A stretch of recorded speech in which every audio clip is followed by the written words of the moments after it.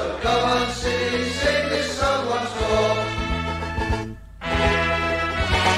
Ladies and gents, boys and girls, it's 7:30, it's Monday night, and of course that means the Tilton Talk Show, sponsored by Bull Sports, principal sponsor of Birmingham City Football Club, Emily Riley, French Polishers, and of course our friends at the Garrison Coffee Company. In between that, we have got our good friends at SCS Autos, and of course Excessive Blues and everybody else, Image Cleaning. You know, so many people do so many things for us. It's wonderful. It's wonderful. Welcome all, and keep that shout box going tonight. We've got loads and loads and loads of questions to ask our wonderful guest tonight. I'll introduce him to you in a minute. In the meantime, we've got young Ollie in the room tonight, who's assisting Chris and learning the ropes. Hello, mate. And then we've got the one and only, of course, Mr. Mark Adams. Hello, everybody. Good evening. In his robe, of course, as always. Craig Courtney. Evening all, evening. Mr. Fixer himself.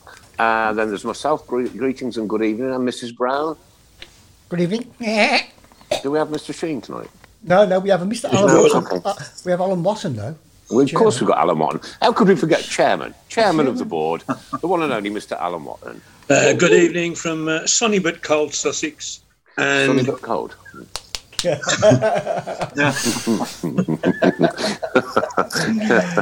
It happened to me once, but it's only ever happened to me once. It never happened again. And of course, our guest of the evening, and I know there's been loads and loads of reaction to this over the week. The one and only is a legend at St Andrews, a legend with every single Birmingham City fan. And we remember the commitment and the effort that this guy put in to our football club and for us as fans. The one and only, ladies and gentlemen, Mr. Noel Blake.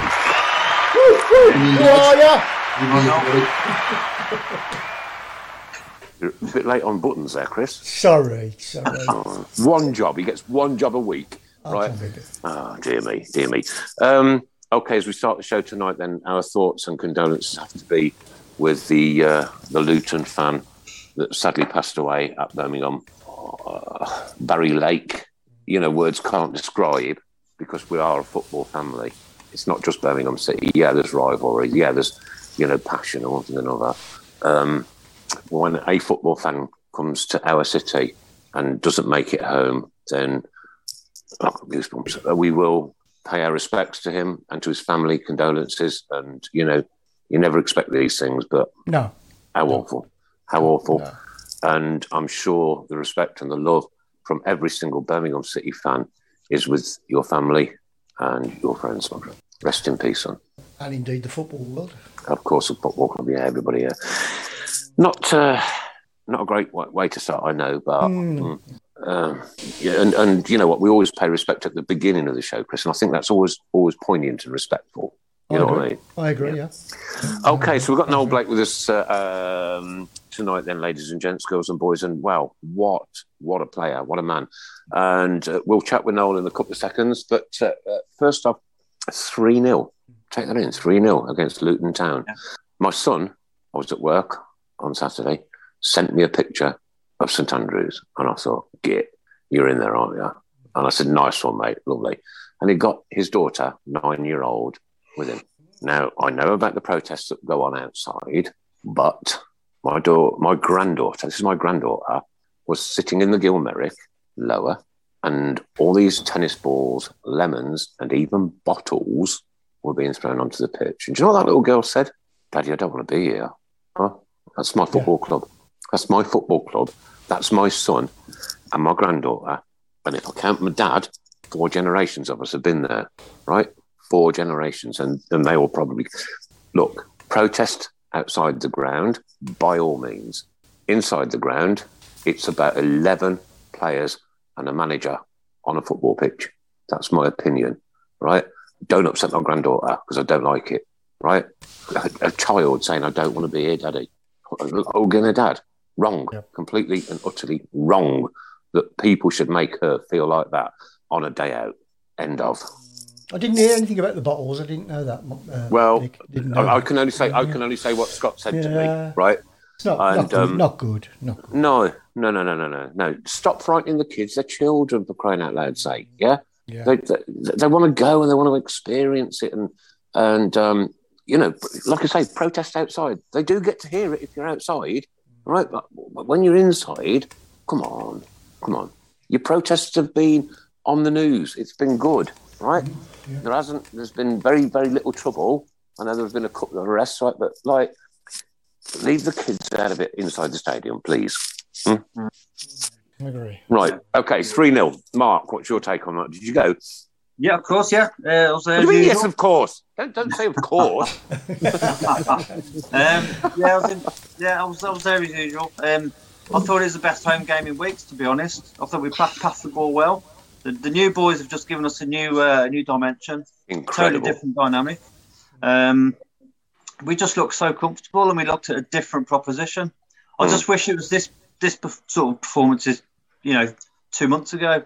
Don't worry too much about that, Mark. And I'll tell you why. It's because we've got Stoke this week, and me and Noel live in between the place. Yeah,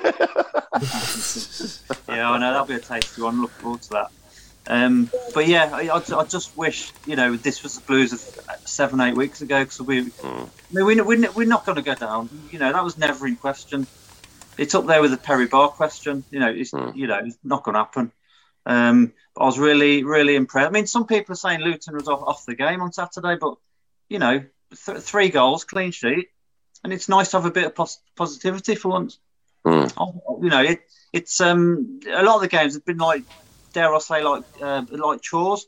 But it's actually looking forward to the next game now, the next home game, the one after that. And it's also nice to come on here on a Monday night with a positive thoughts and positive minds, and where are we going to take actually this? It's quite unusual. It's quite rare. It's not unusual. It's been lately, yeah. But apparently, according to the Luton manager, they were well on top till the tennis balls got thrown on. I don't agree with that. Right. What time did the tennis balls get thrown on? 14 minutes. 14th minute, yeah. 14th What was the significance of 14? No? Valentine's Day. Oh yeah. What minute did we score? It was 21, about wasn't it? Pardon? 21. 21. Well, Yeah. I mean, the 6 minutes had passed, and we still hadn't got in their half by the time when we scored. It was the first time we got in their penalty area. But they, for all their pressure, and they did have a real good go at pinning us back.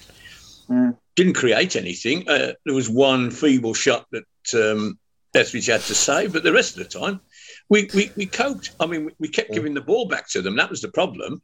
But once we stopped doing that, there was only one team in it, and we scored 3 very good goals. And we should maybe should have had 2 or 3 more. I mean, sorry to butt in, Alan, just to say what a masterstroke signing Lyle Taylor, because he is just incredible. The options of them. Incredible. Do you know what? If we can get those 3 together, Mark, on permanent deals, I know the one is already, right? But if we can get those other 2 on permanent deals, my God. Yeah. Oh my God. It's not going to happen. I think Hernandez is more on whether Norwich get relegated, because if they go down, they're going to want him. Yeah, agree with that. And of course, he's not really in the 3-year plan, is he? So, as Michael Wood says here, in Luton's last 9, they've won 6, drawn 2, and lost 1.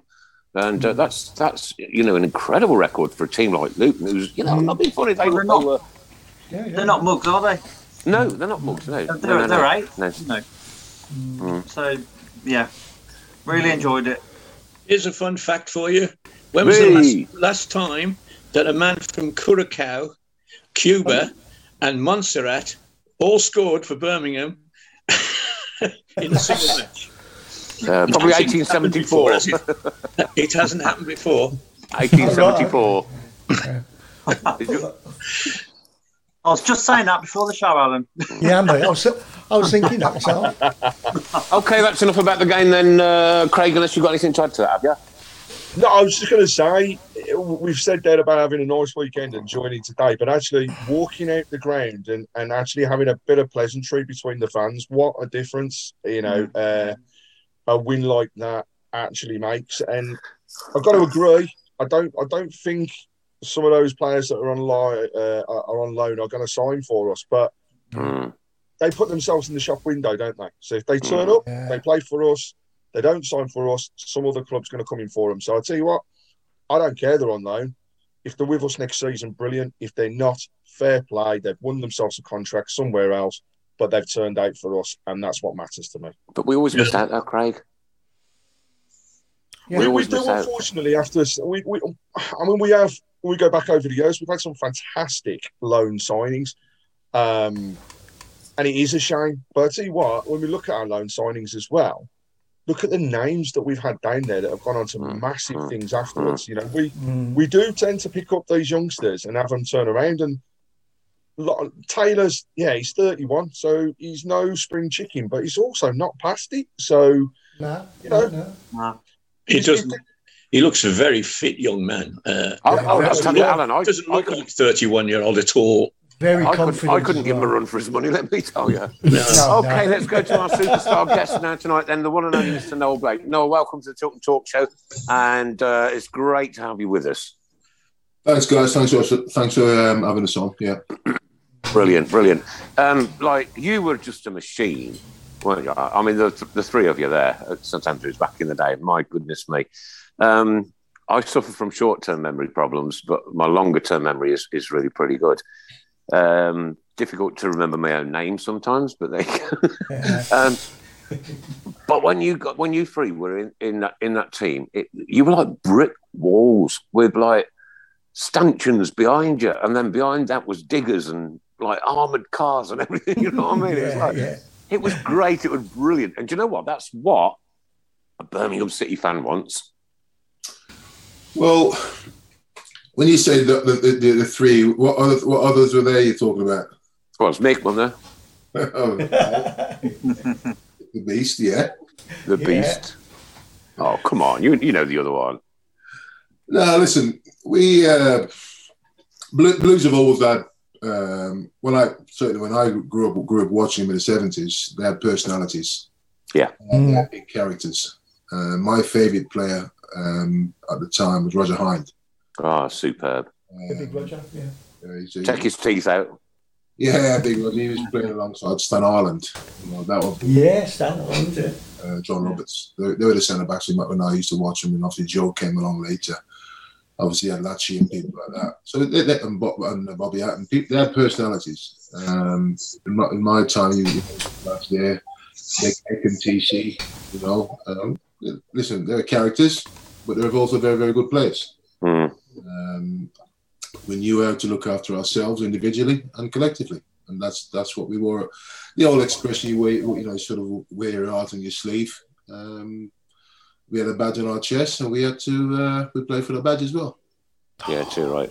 What a great thing to say. Because everybody that plays for that badge, you can turn around and we will remember your name.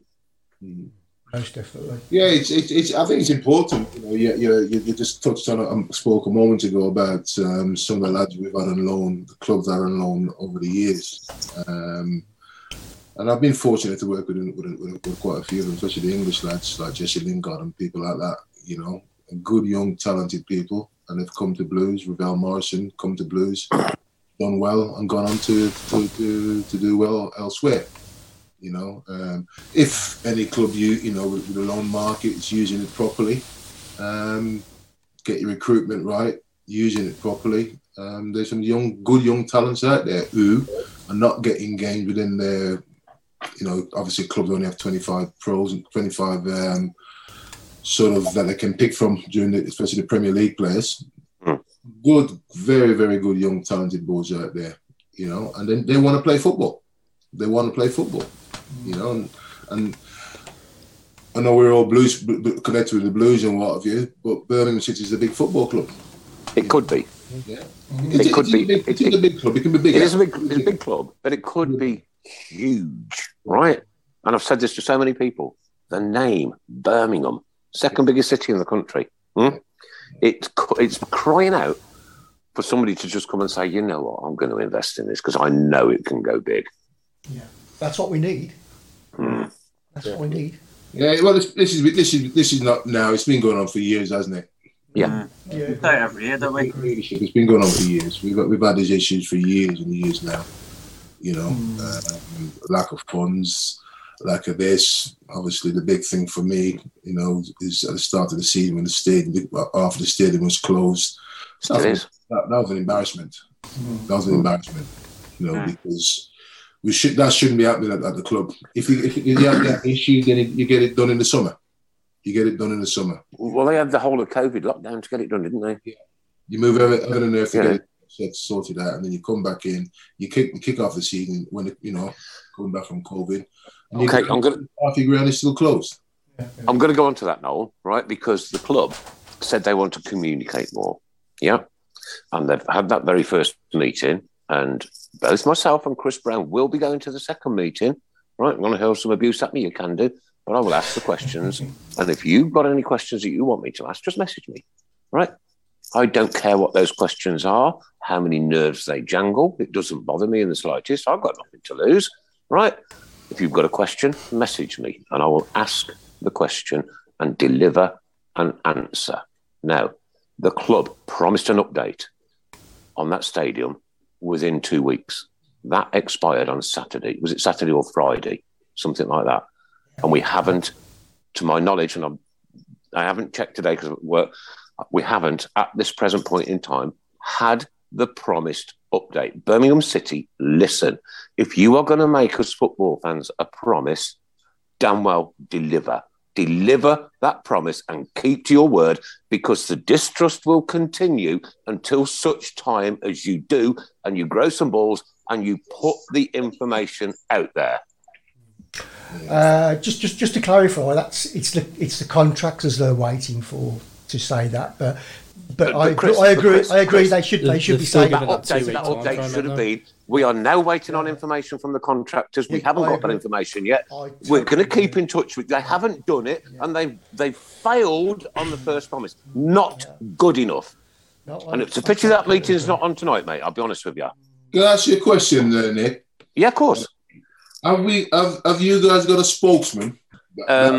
It's a collective, I think. Right, we don't need a spokesman, Noel. Right, we've got the people out here who are writing on this wall here are our spokespeople. No, right? I get that. I'm sorry to cut the question. I get that. But the point I'm making is sometimes with people in hierarchies, there's one person that they can go to. Right. We've never, in 11 years, Noel, had anybody at Birmingham City Football Club, apart from Davo, right, who for a very short time was interacting. We've never had any representation with the football club. Anybody really? We've never even had a current player on the show. We've never had a current player on the show. We've never had. We've had the photographer, we've had all sorts of people that work in the background, but the club have never, ever once gone, you know what, this Tilton Talk show, it's a big thing on a Monday night, let's get stuck in with it. And they've never embraced us, not once. They're missing a trick. I'll give you an example. When I was at Leeds, they had similar sort of issues at one point, but then the ground was owned by the council, etc., etc. But what then they did, they had a supporter on the board. Wanted support on the board. It became the liaison officer between the fans. Yeah, which is brilliant. And it really worked. I remember the guy Ray Fell, the secretary, and it really worked well. So there's a chain of command, and there's people could relate to people, and things were getting fed back in. A supporter's eye view. Do you know what? Do you know what they did to us? Do you know what they did to us a couple of years ago, Noel? Ask that question. What they did to us a couple of years ago was take away our pucker pies, right? Part of our Saturday is having a pucker pie, yeah? And it is. And then we have these awful pies for a year or so. So we did Piegate. We were doing videos about the pies and how awful and bad they were. And they've changed back now to pucker pies. Look, I know it's only a very small thing, but fans make a difference. It is, mate. Look, I would be more than willing, right, to represent the fans, but I would ask the questions that the fans would be asking, and I'm not afraid to do it, right? Because you all know I'm a little bit outspoken sometimes, and if there was a board meeting there and this serious question came up, I would ask it. I ain't got a problem with it. Don't have a problem with it. Never had a problem with it. Never will have a problem with it. And then I would make sure that I deliver that answer to the people. The people that matter are the people that are writing on that shout box right now. Yeah. And Nick, it's fair to say the fan-led review, I know we've mentioned it last week, and there's a few other things come out this week about it. Yeah. One of the main things that's part of that, when you actually go through the whole pack, which, yes, I'm sad, but I have read through it. And one of the things that's in there is that fans will be key to the running of the club. They are. They're the involved. lifeblood, Craig. Yeah, they'll be involved. We're the veins. We're the veins with the arteries, you know? They're the heartbeat, and we're the veins and arteries, mate. That what Noel's just mentioned, though, about having a fan as part of the spokespeople, you know, being there to pass on those messages. Yeah. That is a key part of that review. I'd willingly do it. Chelsea do it. And, you know, people forget about it, but it's such a massive club and they have people going into their board meetings. I think it's absolutely superb. I think with the fan-led review, if it all goes to plan, I think it's going to be a game changer. Completely. Yeah, but it's got to go to plan, Chris, and they've got to deliver on what they promised. They've already failed on one. And it's not good enough, and I would tell them to their faces. Well, they'll have no choice if the fan-led review, backed by the government, goes through. That's what we're all hoping for. It is. It's going to be a game changer. Because you know what, when you spent a lifetime at St Andrews, and Noel, you'll know this. You're 60, you're the same age as me. You've spent your lifetime there, right? You've laughed, you've cried, you've sobbed, you've been elated, you've been over the moon, you've had every single emotion, and it's all about what happens on that pitch, with the players and the crowd reaction and the songs and you know the passion that we deliver and the passion that you as players deliver, and it isn't a single solitary thing. We have to come together, and it has to be the whole team. And every single person who pays money to go through them turnstiles is part of the team of Birmingham City Football Club. I mean, following on from that, Noel, can I ask you, if you put yourself in the shoes of the fans, Noel, what do you make of the whistles and the tennis balls and all the rest of it? Would you go along with that, or do you think it's? Well, I am a fan. I don't agree with it with inside the stadium. No. I really don't. And I'll tell you for why. I've had, as a player, and we've had demonstrations against boards by your own team at your own ground. And thankfully, Saturday, the result went our way. But I can assure you, it does affect the players. Yep. I'm sure it does. Having been a player, when my own supporters have been there, it does affect you. Because it as much as you try not to, it does throw you off scent. You know, it does throw you off scent. And as Nick said earlier, by all means, Blues fans need to protest. There's no ifs or buts. Yes, I agree. They need to protest, but it's doing it where it's not going to fuel the fire and get the football authorities against the club, for starters. You know, all right, people may say it's under the Championship, but, you know, trust me, it's transmitted all over the world. Yeah. And then on YouTube, which is available, you know, in space. Yeah. So if we're looking to attract major buyers from elsewhere, and they're seeing that sort of behaviour, then what are they going to think?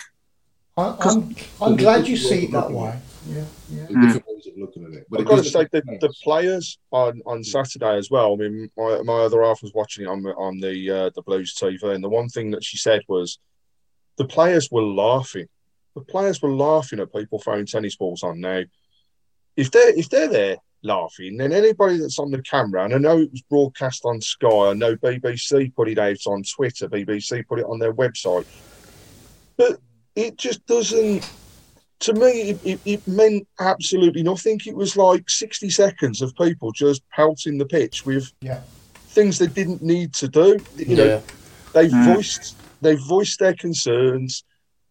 They were loud afterwards, right? It's almost as though there needs to be a trigger to get people talking about what's going on. But also, is this now beginning to wane? You know, have people, and I'm not saying, you know, I condone people not protesting and stuff like that, but have people actually thought to themselves, we asked for some communication, we asked for some updates, and we've got it. We asked for some changes to the stadium, we've got it. Now is it time? Continue to voice, but do it in the right way, but back that team when you're in the stadium. Like Noel said, it impacts the players. No way it can't. I mean, come on, we had a steward run on the pitch, and he's been, that poor lad's got an absolute grilling when he got off the pitch, right? But also, social media made him out to be an absolute martyr. He's the bees and he's on social media. That's not right. He's been paid to do a job, Craig. He was paid to do a job, and he failed. Therefore, he must be dismissed. If it goes in the referee's report, that could be trouble for us. Massive trouble. It's the same spot where the idiot run on and hit Grealish. That was the corner it came from. That was the corner that was closed. After, and people are going to look at that and say, there's a problem here. We're going to close them again for 2 weeks or whatever, fine them 100,000. Well, we can't afford to be fined £100,000 every time. No, it was funny, but it was, the laugh, the smile soon went off my face when I realised what was actually happening. Talking about putting the players off, the first one where they had the banner in front of the director's box, that put our team off. I can't remember which game it was. It was 10 minutes to go when we were all over the place in the last 10 minutes. And I'm thinking, they've lost the concentration. So it perhaps worked in our favour Saturday, but it could have easily gone the other way. Well, my concern on the game on Saturday was, in all honesty, the Sheffield United game, the whistles, the atmosphere was ugly because those whistles could cause so many people about to kick off with each other. It achieved absolutely nothing. Yeah. Scott Rothwell's put it on. He said, "We had 2 likes on it." I do think that's harsh on the steward. That steward is a paid professional with an SIA badge, paid to do a job. I'm just looking at it from my perspective, right? If he's paid to do a job, stand there and do your job, right? By all means, take your high-vis jacket off and do the protest outside. By all means. But don't let the world's media see one of our stewards who is paid to do a job run on the pitch. It's ridiculous. The old secretary, what's his name, Jones, he once told me that the stewards, if the stewards pick the ball up and throw it back on the pitch, they'd be sacked. That's not their job. There's ball boys to do that. They're supposed to be looking at the crowd. And if they're looking at the ball, they're not doing the job. And he said that's an instant dismissal. So that's how, you'd think, well, just kick the ball back, stand. But no, you're not supposed to do that. You're supposed to do your job. And it is a safety thing, after all. It's not, it's not like being a ball boy. You are responsible. All right, okay. I'm sorry, Alan. There's some other comments coming in. Richie, he was trying to get a ball off the pitch. Yeah, but the game is that not his job? Referee blow up. Referee stop the game. Clear the balls off the pitch. The ref had blew to start the game again when the person came on the pitch. So actually, and it was, I'm not condoning a tennis ball, first of all, but it was one. Out of all the others they cleared off the pitch, there was one on the pitch. But it came on after the game restarted. It came on after the game started. After the game restarted. And that was a problem because you're waiting for that. They got all the balls off. We're ready to go again. And as soon as we did, we knew that was going to happen. And of course, the lad, let's not be too critical. He reacted, and he probably standing there thinking, oh dear, I've done this wrong. He realised he got it wrong, but he's been told to get the balls off the pitch, so he reacted. Bad luck. Do you not think as well? Where he was standing, he was looking back at like in the corner where all the stewards were. So I was thinking my first reaction was that he'd been told by another steward to go on and get it. Okay, I know. All right, okay. I have to take a little bit of that back. What I said earlier, not a lot of it, but a little bit. I wasn't there, so I didn't see the incident. Right, I will try and find it and have a look at it and bring a more objective view. Right, but surely the leader of K2 security would have had those people in a room before the game started, knowing, when we all knew that tennis balls and stuff would be thrown on the pitch. This is your duty. This is how you act. And this is how you react. Yeah. What about as well? Because there is some other comments on there, and I think one was just off my comments around the stadium. So, just for clarity, when I say they've done stuff at the stadium, what I mean is the front of the Kop has had, albeit it's a facelift, but it's had a facelift and it looks 1,000 times better.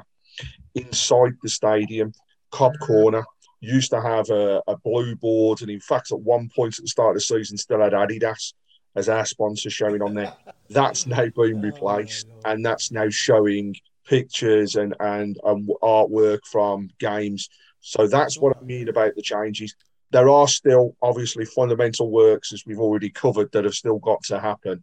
But a couple of the things that people had asked for, which was let's spruce up the stadium, let's make it look better, that has started. And that's what I mean by my comment. Those are the areas that have improved.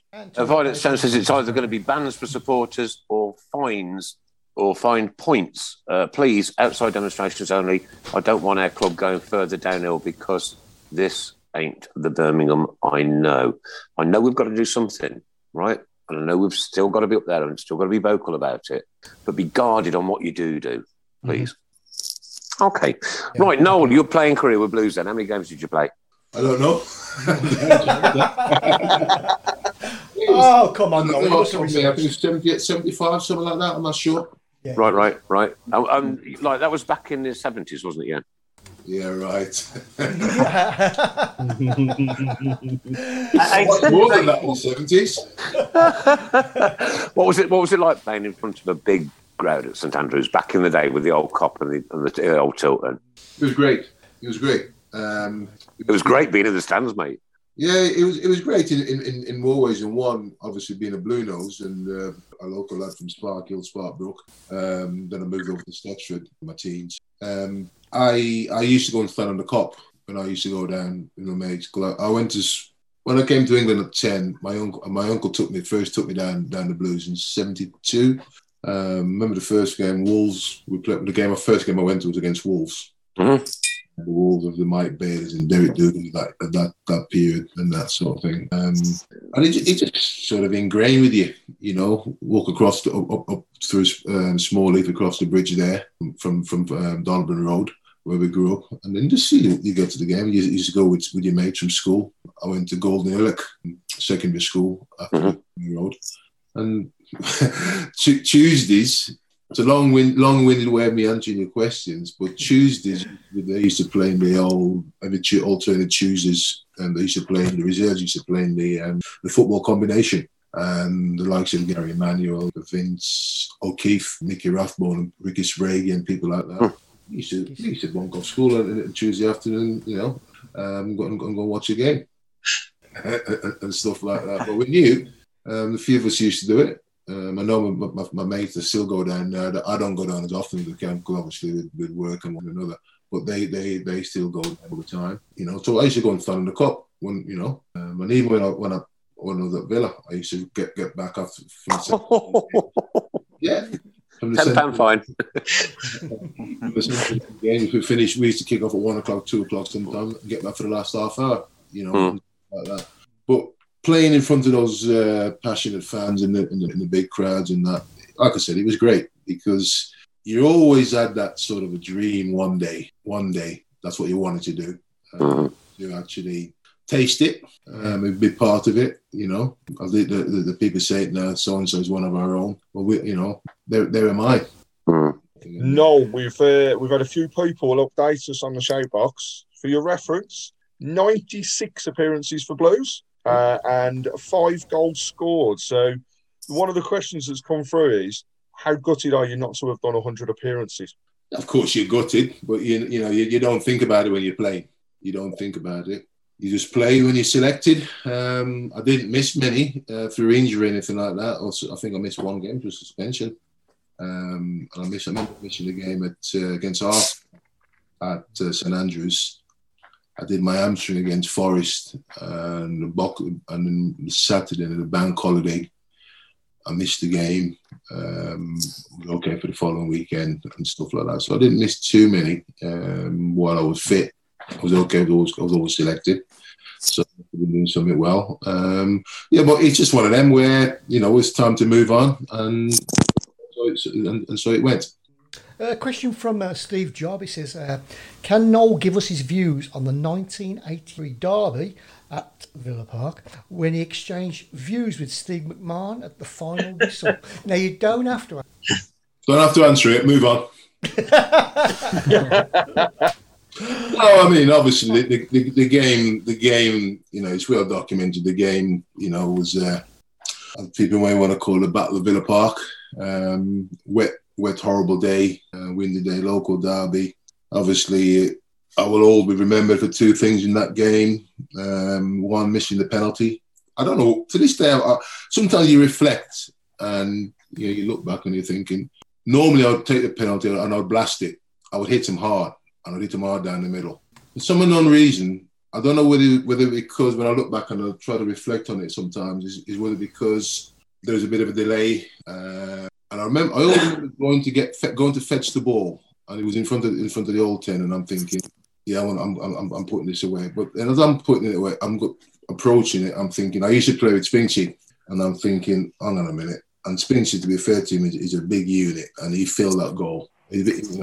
For some unknown reason, I changed my mind. And as I said, it was a wet day, and I just didn't make no connection with the ball properly. And he could have thrown his cap on it, I just didn't connect with the ball properly because I changed my mind. I knew if I hit it, and I got the idea from watching Mickey Shannon taking penalties. Shannon, if you remember, used to smack him down the middle. And I just got the idea of watching TV, and then I did the same. I didn't miss. That's the first one I missed, and it's the last one I took. That was it. And obviously, from my point of view, the thing people always talk about is the McMahon incident at the end of the game. You look back on it. When you're involved and at the height of it and the emotions are running and what have you, they sometimes do things that you're thinking, what the hell did I do? But at the time, for me, he said something derogatory and I reacted. And it was as simple as that, And I hasten to say here and now that it wasn't anything about colour or anything like that. But I just felt he was said what he said was derogatory. Obviously, Steve and I have come up across towards many times since. In a good way, or? Yeah, no, we've been fine. He's been, he was managing at Blackpool and Swindon, and I was managing assistant manager at Exeter. And we came across each other. We've been to functions here and there, even abroad and stuff. We get on well. It's, but when you're on the pitch and obviously local derby, and then thinking back to the game as well, if you remember, there's a bad tackle on Kevin Broadhurst, which I think in the end, more or less finished Kev's career. Listen, local derbies, it's a passionate game. Definitely. I've been fortunate enough to have played in a few local derbies up and down the country. I've played in one in Scotland, the Tayside Derby. Dundee and Dundee United. Trust me, that is a proper derby. Yeah. Can I take you back to December 27th, 1982, in another similar fixture, and a goal you scored that day. We took on the so-called European champions, and can you fill us in on your more pleasant thoughts, shall we say, about that day? Yeah, I mean, it was my first game against Villa. Obviously, it's coming across from there to the Blues, and I knew the lads. I knew all the lads. I'd sort of grown up with them. I was involved in the group that won the league and the European Cup. Although I didn't play in either game, but I was involved in the squads and stuff.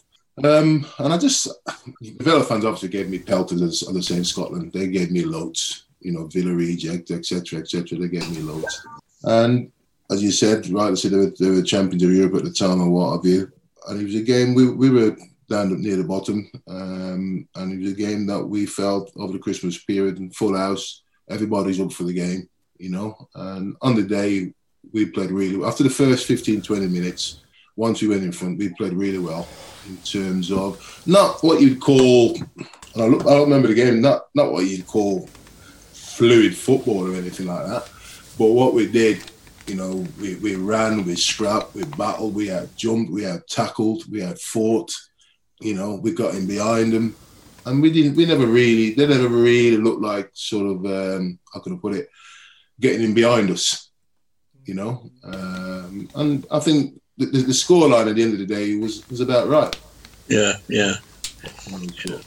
I must tell you a little story about that game. My poor father at that time was very, very poorly, and we tried to get him home for Christmas, and he stayed till lunchtime, and we had to take him back to hospital.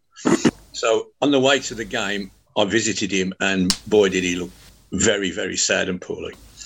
I went to the game, and I went back on the ward at East Birmingham and I saw the most healthy, happy-looking man I've ever seen in my life. Like he'd come to life. It was such a beautiful moment. And I've always wanted to thank you and the boys for that day. He gave my father an extra day of decent life. Thank you very much. Wow. That's just blown me away, mate. I've got goosebumps on my goosebumps now. Oh, God. Oh. I was at that time. I was only like I was 5 or 6, so I'd have been playing with my Star Wars figures. I'd have wished I'd have gone to that game. To be fair, yeah. But I love hearing all these stories, not just from like ex-players like Noel, but like Alan just said, all the little anecdotes and stuff. Well, old people like us. No, I think characters. Chris. Oh, sorry, Chris. Come on. Thank you. How are you? I was just going to say, it's fair to say there's definitely a lot of love, like we said at the beginning of the show, out there for you, Noel, and loads of questions hitting the shout box. So I'll just shout out a couple now. We got Shane Goff, and he said, we've all heard many rumours. However, is it true that you once kicked the Villa dressing room door, and also rumour has it that you locked Julian Dicks in a broom cupboard? How true are they? True or false? First one, false. He noted it. The amount of changing room doors that I've been accused of booting in. There's even one. We had 3 lads sent off at Pompey at Sheffield United. We had 3 players sent off. I was still on the pitch, and I was supposed to kick the door in. and I just said, they came to me from the FA about fining me for doing that, and I wasn't guilty, so that was fun out. But I mean, I'm big and I'm black and I'm ugly, and then people say, I'm not there. Yeah. Dixie was he was a little rascal. He was a great lad, Julian. He was training with the Blues first team at 14 years of age. Yeah. He's come down from Bristol, and then he moved up and stayed in Small Heath, with Martin Cool and lads like that. A great lad, Dixie. I don't remember locking him in a cupboard door and that sort of thing, but it may well be true. I don't know. Kill that myth. There's a lot of pranks. I think there used to be a lot of pranks. That's almost like a no-comment interview, isn't it? I don't recall locking him in the door anyway. You're still working for the FA. They can't do you anymore, surely. No, I don't work for them anymore. No, right. Oh, don't you? Noel, a really, really, really seriously interesting question, right? And again, I'm never shy to ask a question, right? And everybody loves you, Noel. Everybody loves you. What's your take on taking the knee before a game? Good question. My take on it is... What would I do? I've never been in a position. Sometimes gestures are there to be like the Blues fans with the tennis balls and so on and so forth to get reaction. Now, would I take the knee or would I do something in a different way? I don't know is the honest answer. My take on it is it has had a reaction. It's had a reaction. Has it served its purpose? Again, I don't really know. Because I see majority of players still do it and clubs still do it. 1 or 2 players will do their own thing differently by standing or what have you. It's a difficult one because I don't know. I've never been in a position. As a black person and a black player, a former black player, I think there had to be something drastically done. Whatever that looks like, I don't know. But obviously, like I said before, I think the Americans started it with one of the American NFL players, and then it's had a snowball effect, obviously with the Floyd incident and so on and so forth. It's possibly the best thing to do. Thinking about it, it's possibly the best thing to do because it's showing unity there and then, prior to going into battle. Do you know how I show unity? Yeah. You pull that shirt on, I couldn't care what colour you are, mate. I couldn't care. If you've got a shirt on with a Birmingham City badge, you're my hero immediately, and I love you. End of. The unfortunate thing with that, though, you see, it's not the players. No, it's people within. It's people within who behave that way. And unfortunately, the good people get lambasted with idiots. I worked for an Indian guy for 27 years. I've had black people operate on my body and tried to get it. This was before my football career. Which lasted an hour. That long. And you know what? I shake it. I don't care. It baffles me. It baffles me.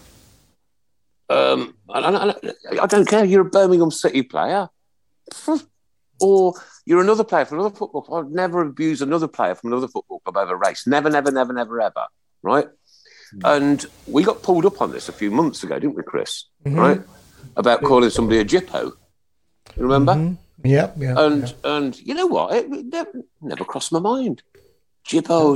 And you do it, but it never crossed my mind that's like an ethnic kind of, not an ethnic, like it's like a community themselves, isn't it? Yeah. Yeah, well, what the knee does, it reminds you of things like that. It nudges you and say, you might have said something that you haven't thought about, but people doing the knee reminds people every week that this is a problem in society. And I think I don't like the fact that the Birmingham team are mixed now. So some do it, some don't. The Luton team on Saturday all joined hands and stood together. I like that because it's all in one. Yeah, the Blues team at the moment is some do and some don't, and either all do it or do something else. I think it served its purpose, Alan. And I think it is now time to change to something else. Yeah. Because I don't see why it affected people that much. Right, where this gets me is, look, George Floyd should never have died that day. Never, right? Never have died that day. But this always reminds me of what he did just prior to that. Yeah. Do you get what I'm saying? Yeah. That was still a human being, and he should never have been killed that day. Never, right? Yeah. And there was enough people around there to prevent that and to arrest him under normal circumstances, etc. And they failed. They failed him. They failed the world. To be honest with them, Coppers did. They failed the world. And I just wish it's my absolute wish in life that we could just love each other and get on. It's nice to be nice. Yeah. Nice to be nice. The thing is, though, Nicky, see, when you're a player and the black player that's been abused around the country because of my colour, it is an awful feeling that's inside you. This is why I wanted to ask a question. Yeah, you'd rather someone come up to you and give you a right hook. Really? Yeah. Then you can give him a right hook back. Right. You can solve it. See, maybe it's just me. Maybe it's just me, and I don't see colour as a difference. Yeah. No. Let me say this to you. One of the reasons, I'll give you an example. One of the reasons why I went to Leeds United was this. I played there for Portsmouth, and for 90 minutes, I kid you not, every time I touched the ball, there was myself and Vince Hilaire. Remember little Vince Hilaire? Yeah, remember him, yeah. Nothing with Vinny. Never had a problem. He never got anything. Whether because I was an aggressive type of player or what have you. And every time I touched that football, it was shoot the N-word, what N-word, that effing N-word. Really? And Birmingham City was all been my first team, my first club I supported. My second team was Leeds United. Do you know what? The first team I ever supported was Leeds United when they got beat against Sunderland in the FA Cup final, and all my family wanted Sunderland to win, and I felt sorry for Leeds, and that's I had a little bit of an affinity, but I don't know. I don't have a second team. Yeah. Do Birmingham City women? Yeah, but that's the. What about the reserves? Anybody, mate. The kit man, the guy who mows the grass, right? The guy who paints the lines. Everybody there is my hero, I promise you. But that's the reason why I went to Leeds. There. And then when I became, if you like, the first West Indian-born player to captain that club. What a proud moment. Well done. I started to see the amount of black lads that started to go to that club. But therefore, I felt that I've had an effect. I've played my part in helping to change things. And it's a bit like the question you posed a moment ago about taking a knee. People are doing what they think is right to help to change views. Yeah. I had the same incident when I played for Portsmouth after I left the Blues in the early days at Pompey. Yeah. form dipped. When I started off well, then the form dipped. Someone on my wife and that were back in Birmingham, etc. Happens to Chris every week, mate. Yeah, sorry. It happens to Chris Brown every week. Yeah, my form, yeah. My form dipped and then some section of the Pompey fans, they were just abusing me, not because of my football. Well, a combination of football, I would say, to be fair to say, but also my colour, and it became your own fans abusing you about your colour. But then I said, you know what? I've had enough of this. I'm gone. I'm not coming back. Came home, went back home. Mum said, get your backside, show them what you're about. And Alan Ball, God rest his soul, my Pompey teammates, and the chairman, John Deacon, as well as we ended up having this. And the proper Portsmouth supporters, they came out in abundance, and they changed people's views. Right. So, you spoke about a moment ago, you know, Blues are split, some are standing, some are taking the knee or whatever. Solidarity. And that was what, in the end, that got Pompey promotion. Yeah. You see, go on, Alan. Go on, Alan. Alan, go. Sorry, no. Okay, can Oliver just wanted to come in on that subject. Sorry, I thought Oliver was Alan. He looks like him. Oliver. No, you can't see Oliver. Go on, Oliver. No, I was just saying in terms of with the knee as well. You know, back when it like all first started, you know, you had people booing. I don't get why it affected people. Like it's what, how long before the game? What, a 5-10 second thing. It shows that people are trying to change. But I don't understand why it affected people. I don't understand why people were against it. Right. Okay, Ollie. I can answer that because at the Stoke game, right, I thought Stoke were going to kick off, and I started booing. And then everybody took the knee, and I was still booing because I wasn't watching what was going on. And a lot of people like kind of turned around and looked at me. And obviously, I stopped, and I'm not a disrespectful person in that respect. And I don't look. We've all got 2 eyes, 2 hands, 2 feet, 1 tongue, you know, a nose each, and just because of skin colour, it doesn't bother me. And I think that's what bothers. It's only a personal thing. What bothers me is that, because I just don't care, it doesn't bother me. I think that's what affects me with taking the knee. I don't. Can you understand what I'm coming to? I know you're coming from. Yeah. And I'm saying, like, look, this is just absolutely me, right? If you're a black player and you've got a Birmingham City shirt on, mate, you are, honestly, I love you. You're my hero, right? Because all I want you to do is go out there, perform and play well and make me happy for the next week. And you're easily pleased. And then I'm just going to come back with that one because see, that's a great statement as a Blues fan, and you're a black lad playing for Blues. You just want to say, and you don't black. But then, unfortunately, and it hurts me to say this, but it's fact. There are Blues fans out there who will boo the opposition black players. Yeah. No. All right. Right. Yeah. Okay, now you'll get what you get from me, right? I'm just making. What I'm saying is I don't get it. I don't see it. Like I say, I'm so grateful for that Indian man for 23 years of work. I'm so grateful for the black surgeons that have operated on my body to put it back together. I'm so grateful for the black bus driver that drove me safely. I'm grateful for anybody who in society does anything nice for anybody else. Yeah. That's how it should be. No. But however, I'm not ashamed or afraid to have asked the question, as you can see, right? I'll ask the questions, Noel, no matter what they are, because I want a reaction. I want to understand how you feel, and I want to understand how other people feel. No, it's a great question. But we still love you. Craig. Yeah, no. So, a couple of other questions that are coming. One that I think he's particularly good at this point in time. But if I start off with one from Stephen Gill, and he said that out of all the people and management that you've worked with, which one particular manager did you take a piece of advice from that you've taken into your own coaching career, and who was it? Influences, I think. It is influences. Yeah. I've been fortunate, really, in terms of the managers I've had. Obviously, Ron Saunders I've had twice. Howard Wilkinson, Billy Bremner. I had a guy in Scotland, Jim Duffy. Graham Turner. I went on loan as a kid to Shrewsbury from the Villa. Graham Turner. Some really good influences. But in terms of taking something into coaching, It would be, I'd flick a coin between Howard Wilkinson and Ron Saunders. Howard, to a lot of people, is dour and, this personality or whatever. And Ron. I had a pop up him after I left Leeds and what have you.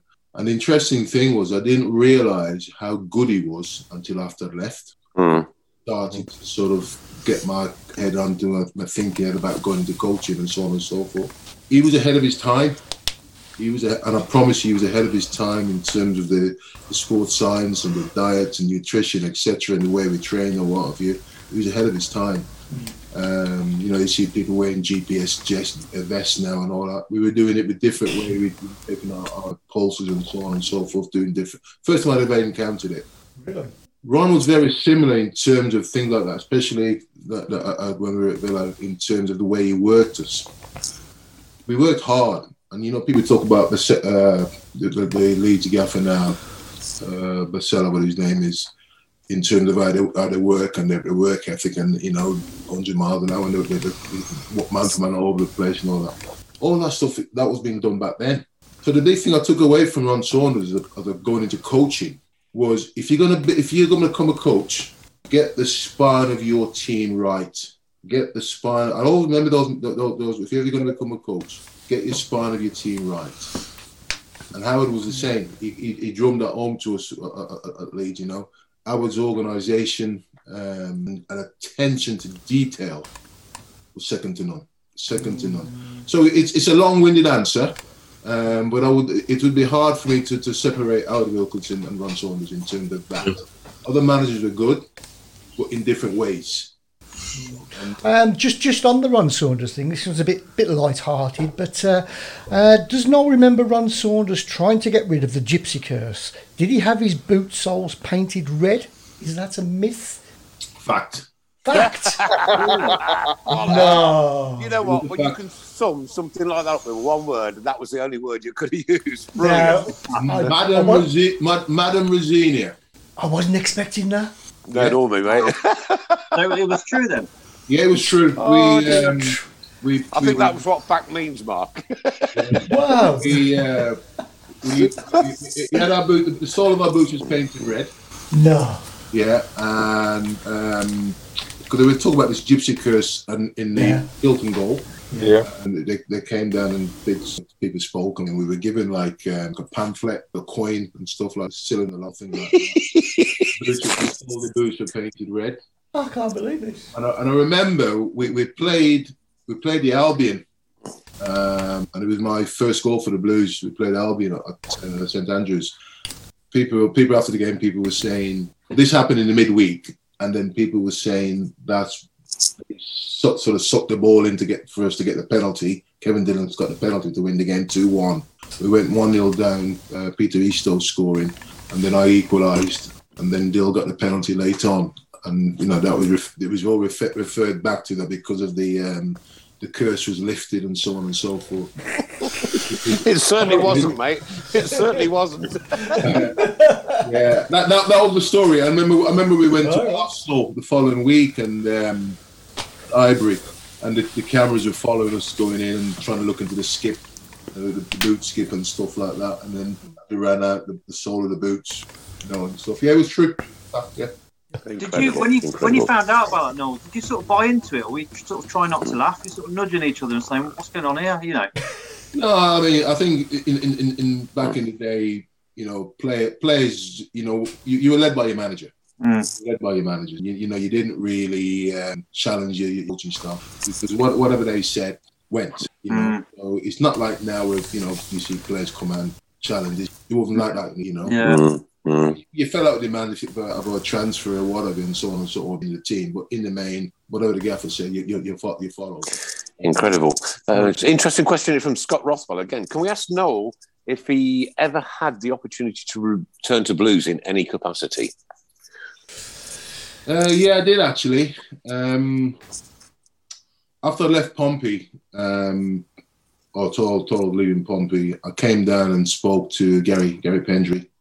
And at the time, I was seriously thinking about coming back to the Blues. But as it turned out, I met him at St Andrews. I went upstairs and sat in his office and speaking with him and whatnot. And then the reason why I didn't sign, well, part of the reason why I didn't sign, I had a few clubs to go and speak to, and I told the chairman, Ken Weldon, that I've got a meeting with Leeds, a meeting in the following week, a couple of days' time, I think it was. And then he said to me, go and speak to Leeds and then come back and tell us what they said.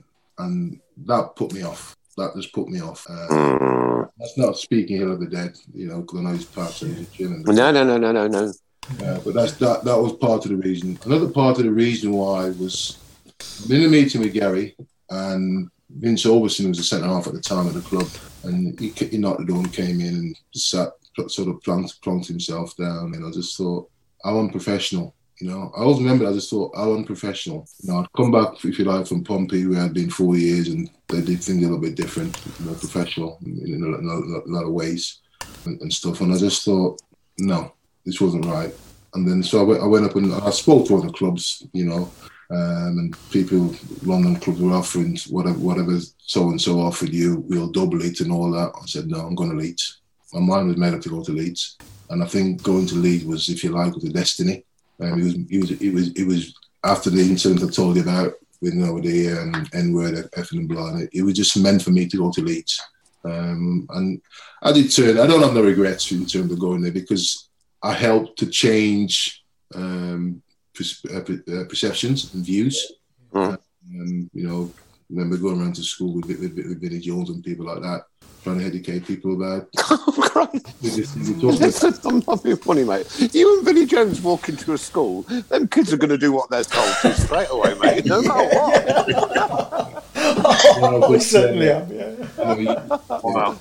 But that's what it was. But that's the chance. That's a chance I had to go back, go back to the Blues. But since then, in over the years, I've heard things muted, especially in the coaching capacity and all that. But nothing ever materialised from that point of view. But I did have a chance to go back as a player. Right. Okay. What do you do nowadays?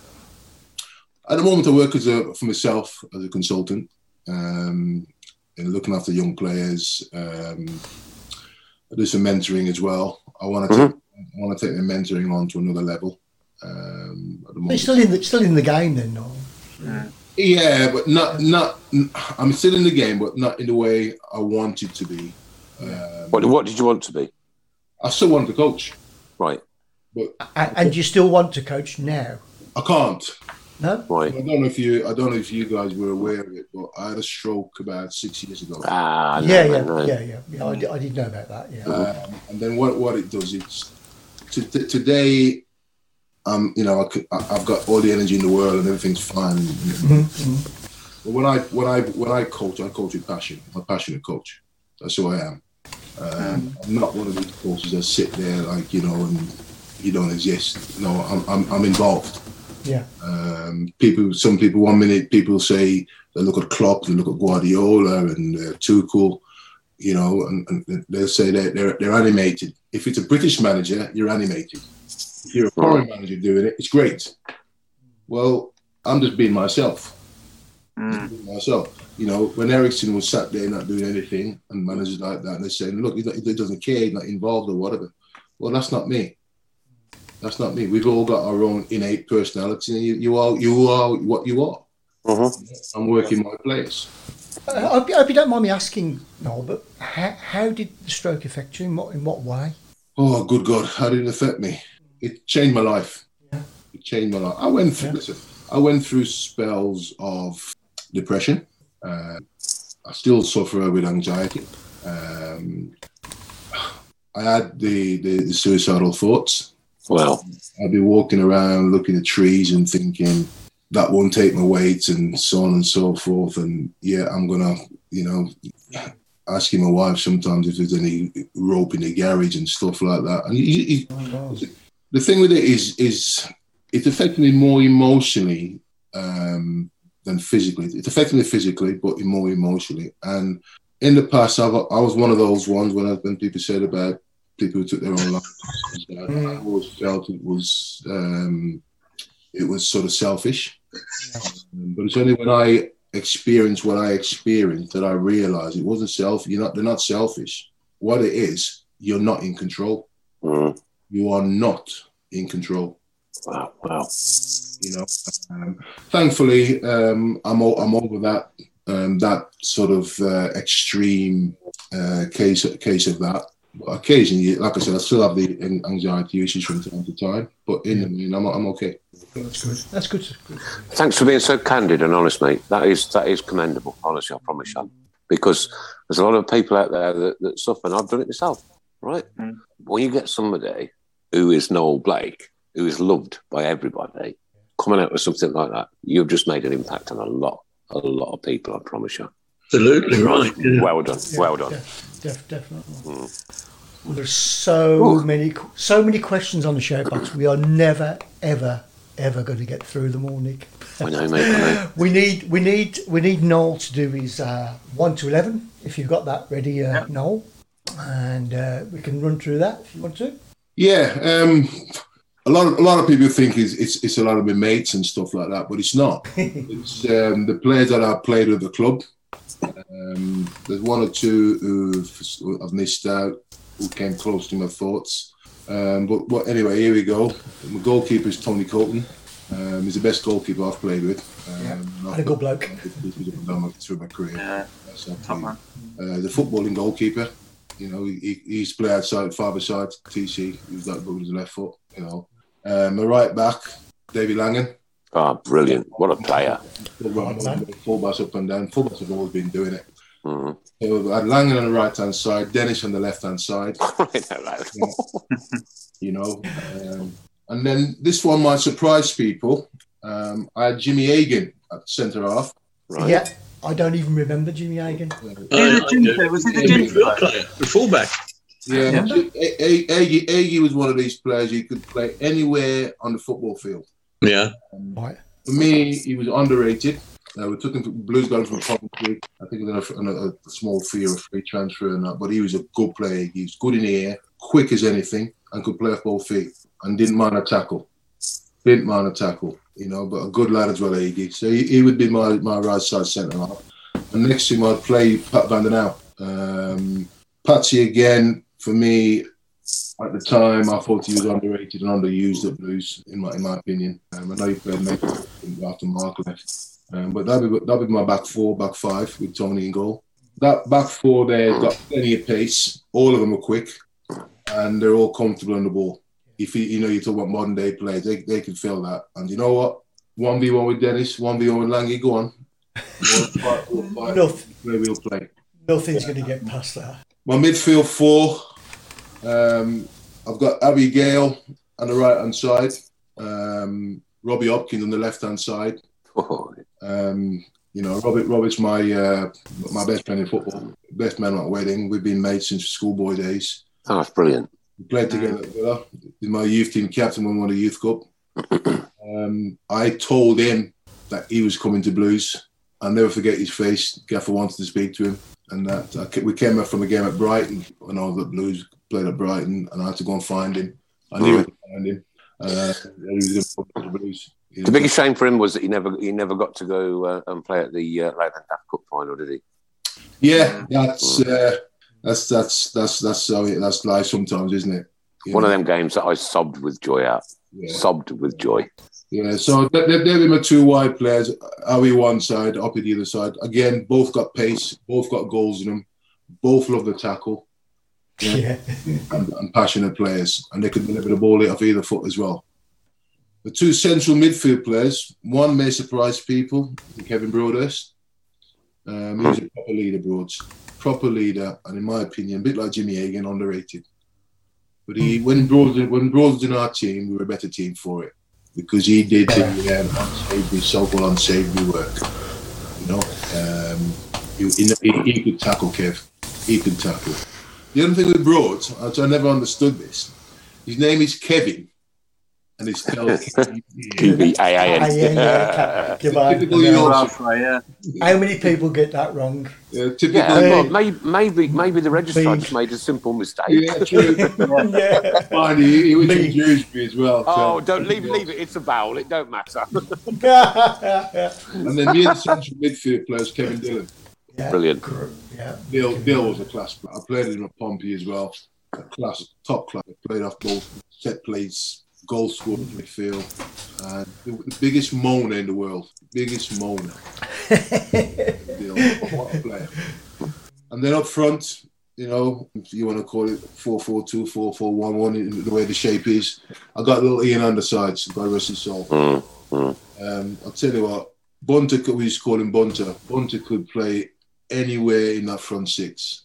You know, he was that good. Technically very good. Picked it up, drove at people, drove past people, put a shift in, scored goals. You know, good team guy, player, but an all-round really, really good guy.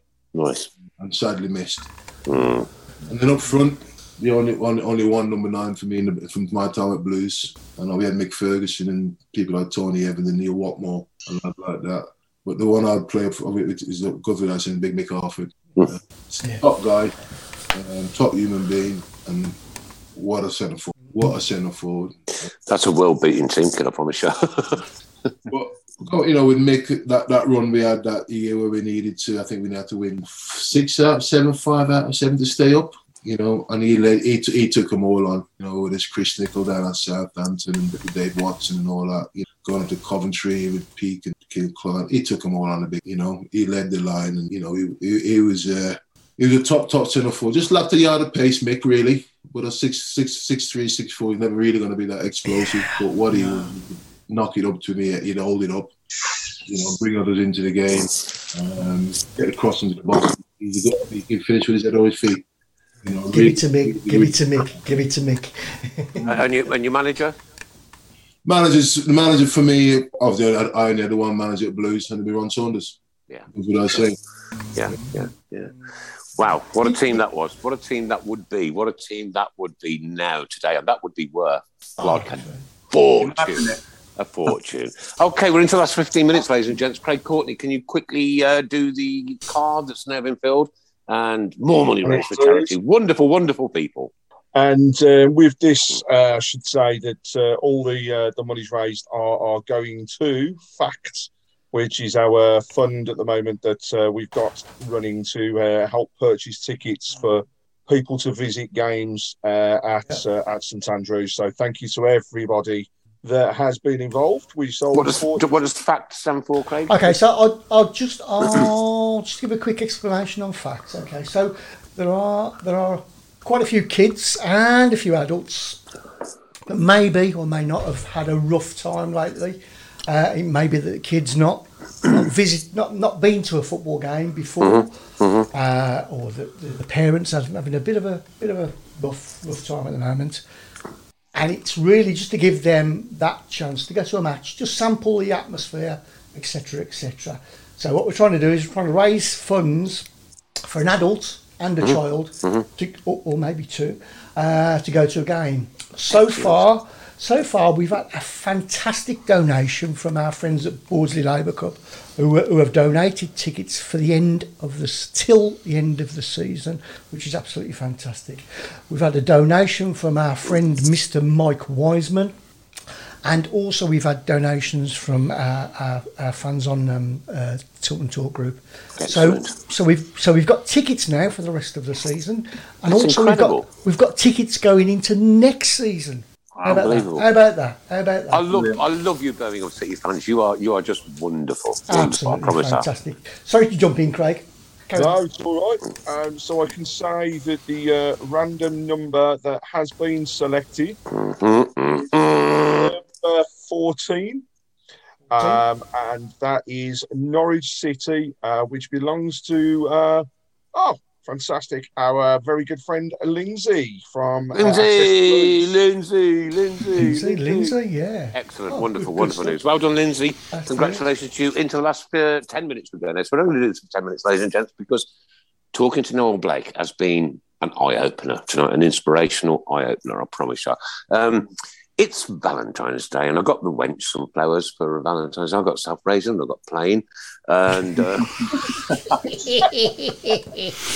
you're in so much trouble. I don't think you don't believe me. I'll go in the kitchen and fetch them, mate. Let me tell you. I believe you. And anything to do with the flower shop or anything to do with Valentine's Day, flower shops and Valentine's Day. Off you go. I'm going to start you off with Tony Hart and Tim Flowers. Tony Hart and Tim Flowers. There you go. There's two for you. There's two for you. Danny Rose. I'll stick Danny Rose. What about Lee? What about Lee Bouquet to the bow? Yeah. Oh, I like that. Yeah, that's good. Yeah. Right. I just want to.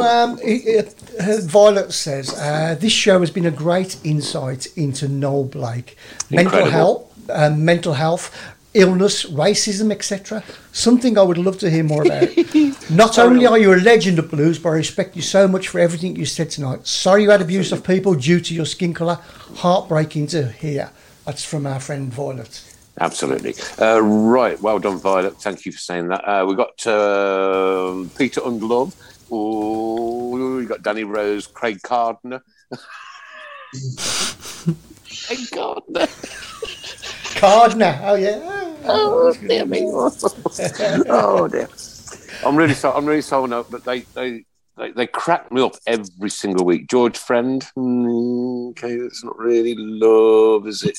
No, break my heart. Who was that? Who was that? Violet. That was Violet. Violet. Asa Hartford. Hartford, I like that one. Well done. Yeah, brilliant. Joe Hart. Yeah, I've got Joe Hart. Yeah. All Hart. Nico Varzen. Yeah. Oh. Yeah. A whole lot of hot love. Ron Flowers. There we go. What about Candle Litbarski? Handle it. No matter. Move on. We did. Petal check. Oh my god, where'd you get him from? Patrick Beargray.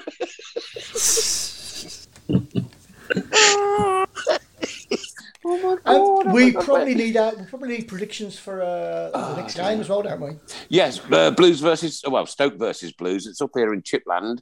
No, you'll know all about eating chips in and around Stoke. Every time we beat them, I have a bag as a celebration. Had a bowl of flowers. Oh,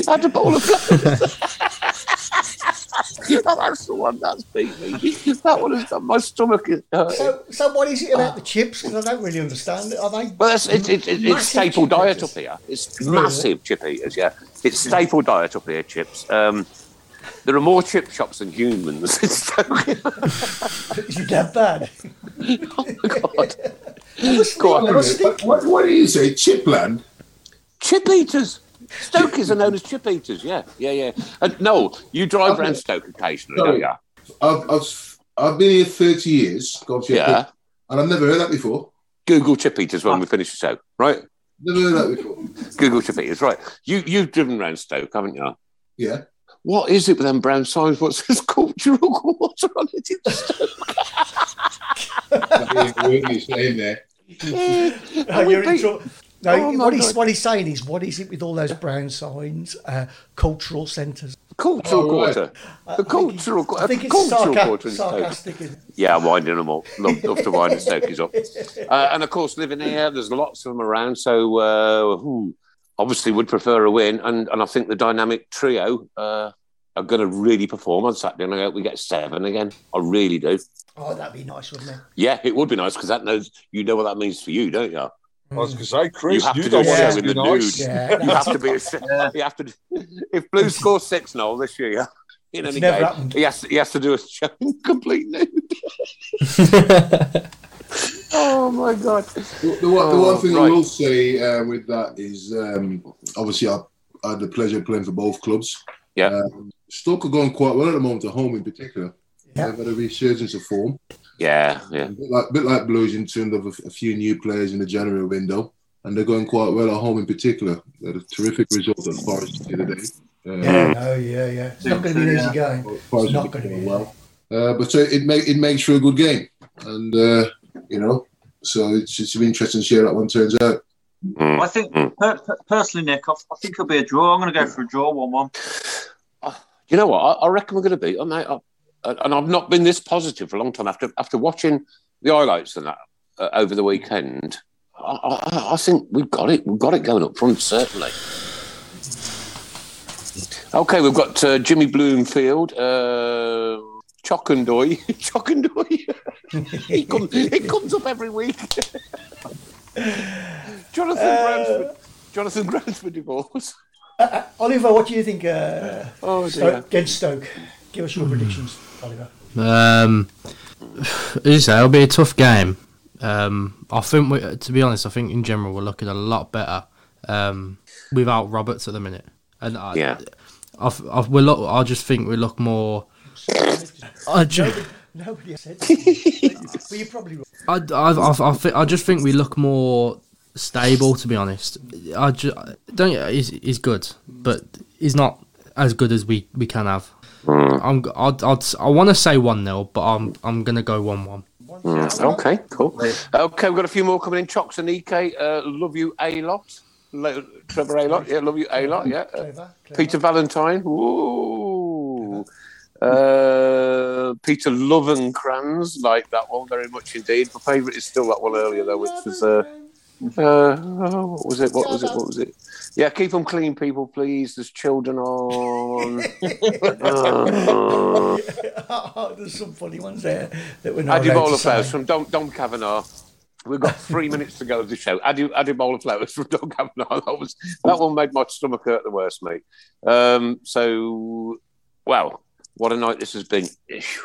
Noel Blake, like a legend and a hero of the Birmingham City faithful from the 80s. I know I was joking when I said the 70s. I was going to say the 50s, actually, mate.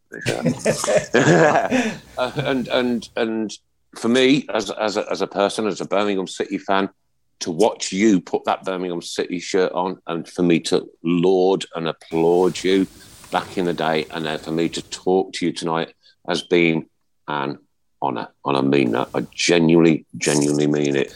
The show, though, tonight remains and will always remain, because this is now being recorded, for Barry Lake, the Luton fan who sadly lost his life in Birmingham, who came up from Luton to watch a game of football and never went home.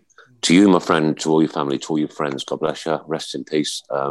We're really humans at Birmingham City. We are.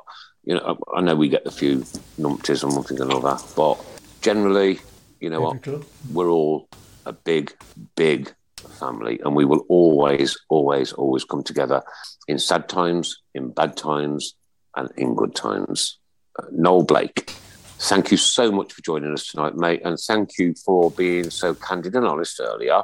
And it takes a real proper person, and I wouldn't say man because women do it as well, a proper person to come out and say how you feel, mate. I tell you what, it's blown me away, mate. I've got goosebumps on this again.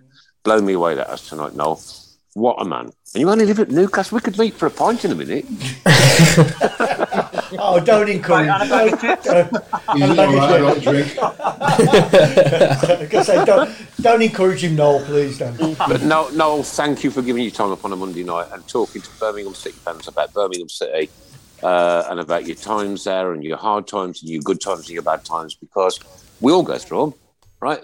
But when you open up about them, it makes other people stand up and think, you know what, I need to talk about that. And it's good to talk. That's the thing. Like you just said, it's important that you share. Definitely. Well, that's the idea behind it. Bless you. I mean it, mate, from the heart of my bottom. I mean the bottom of my heart. This has been the Tilton Talk Show. It's 9 o'clock on a Monday night. Another 90 minutes have gone past, and this has now been recorded forever. It will be on YouTube. It'll be all over the place on Facebook, one thing or another. Our great guest tonight, the one and only chairman of the board, Mr. Alan Watton. Bye, everybody. Bye. The man who fixes he fixes everything. He fixes all our guests. He fixes, I don't know, holes in walls or... No, Craig, you do so much work behind the scenes, mate. Guess who this is looking on? He's still at it. You do so much hard work for us, and we genuinely, honestly, really appreciate what you do for us. And with this show that we do, without you, mate, it wouldn't be anywhere near what it is. God bless you, my friend. Thank you so very much for what you do for us. Thank you very much. And good night, everybody. Next week, a guest just as good as Noel. Let's not. No one's as good as Noel. Mick Harford joins us next week. Maybe there is. What a show! Mark Andrew Adams, aka Mr. Roby, turns up in his bathrobe every week. Have you ever watched it, by the way? No comment. No, that means no. I'm sorry, mate. Because you hesitated, that absolutely means no. You've never watched it. You skit rat. Good night, everyone. From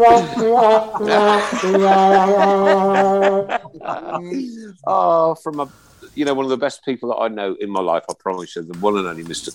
Chris Brown, aka Mrs. Brown. Good evening, goodbye. From myself, ladies and gents, good night, God bless, take care, have a great week. I hope we get 3 points on Saturday. I so want a bag of chips. I will even have extra vinegar on them, I promise you. But the last words tonight are going to be from our guest, who's been an absolutely, truly inspiration tonight, the one and only ex-blues player, still blues legend, Noel Blake. Good evening, everybody, and thanks very much for the invite, and just keep right on. What a bloke. What an absolute ledge. Good night, God bless, take care. Bye. Good night, all. Till the end of the day. We're so happy following the blues. We love you, what more?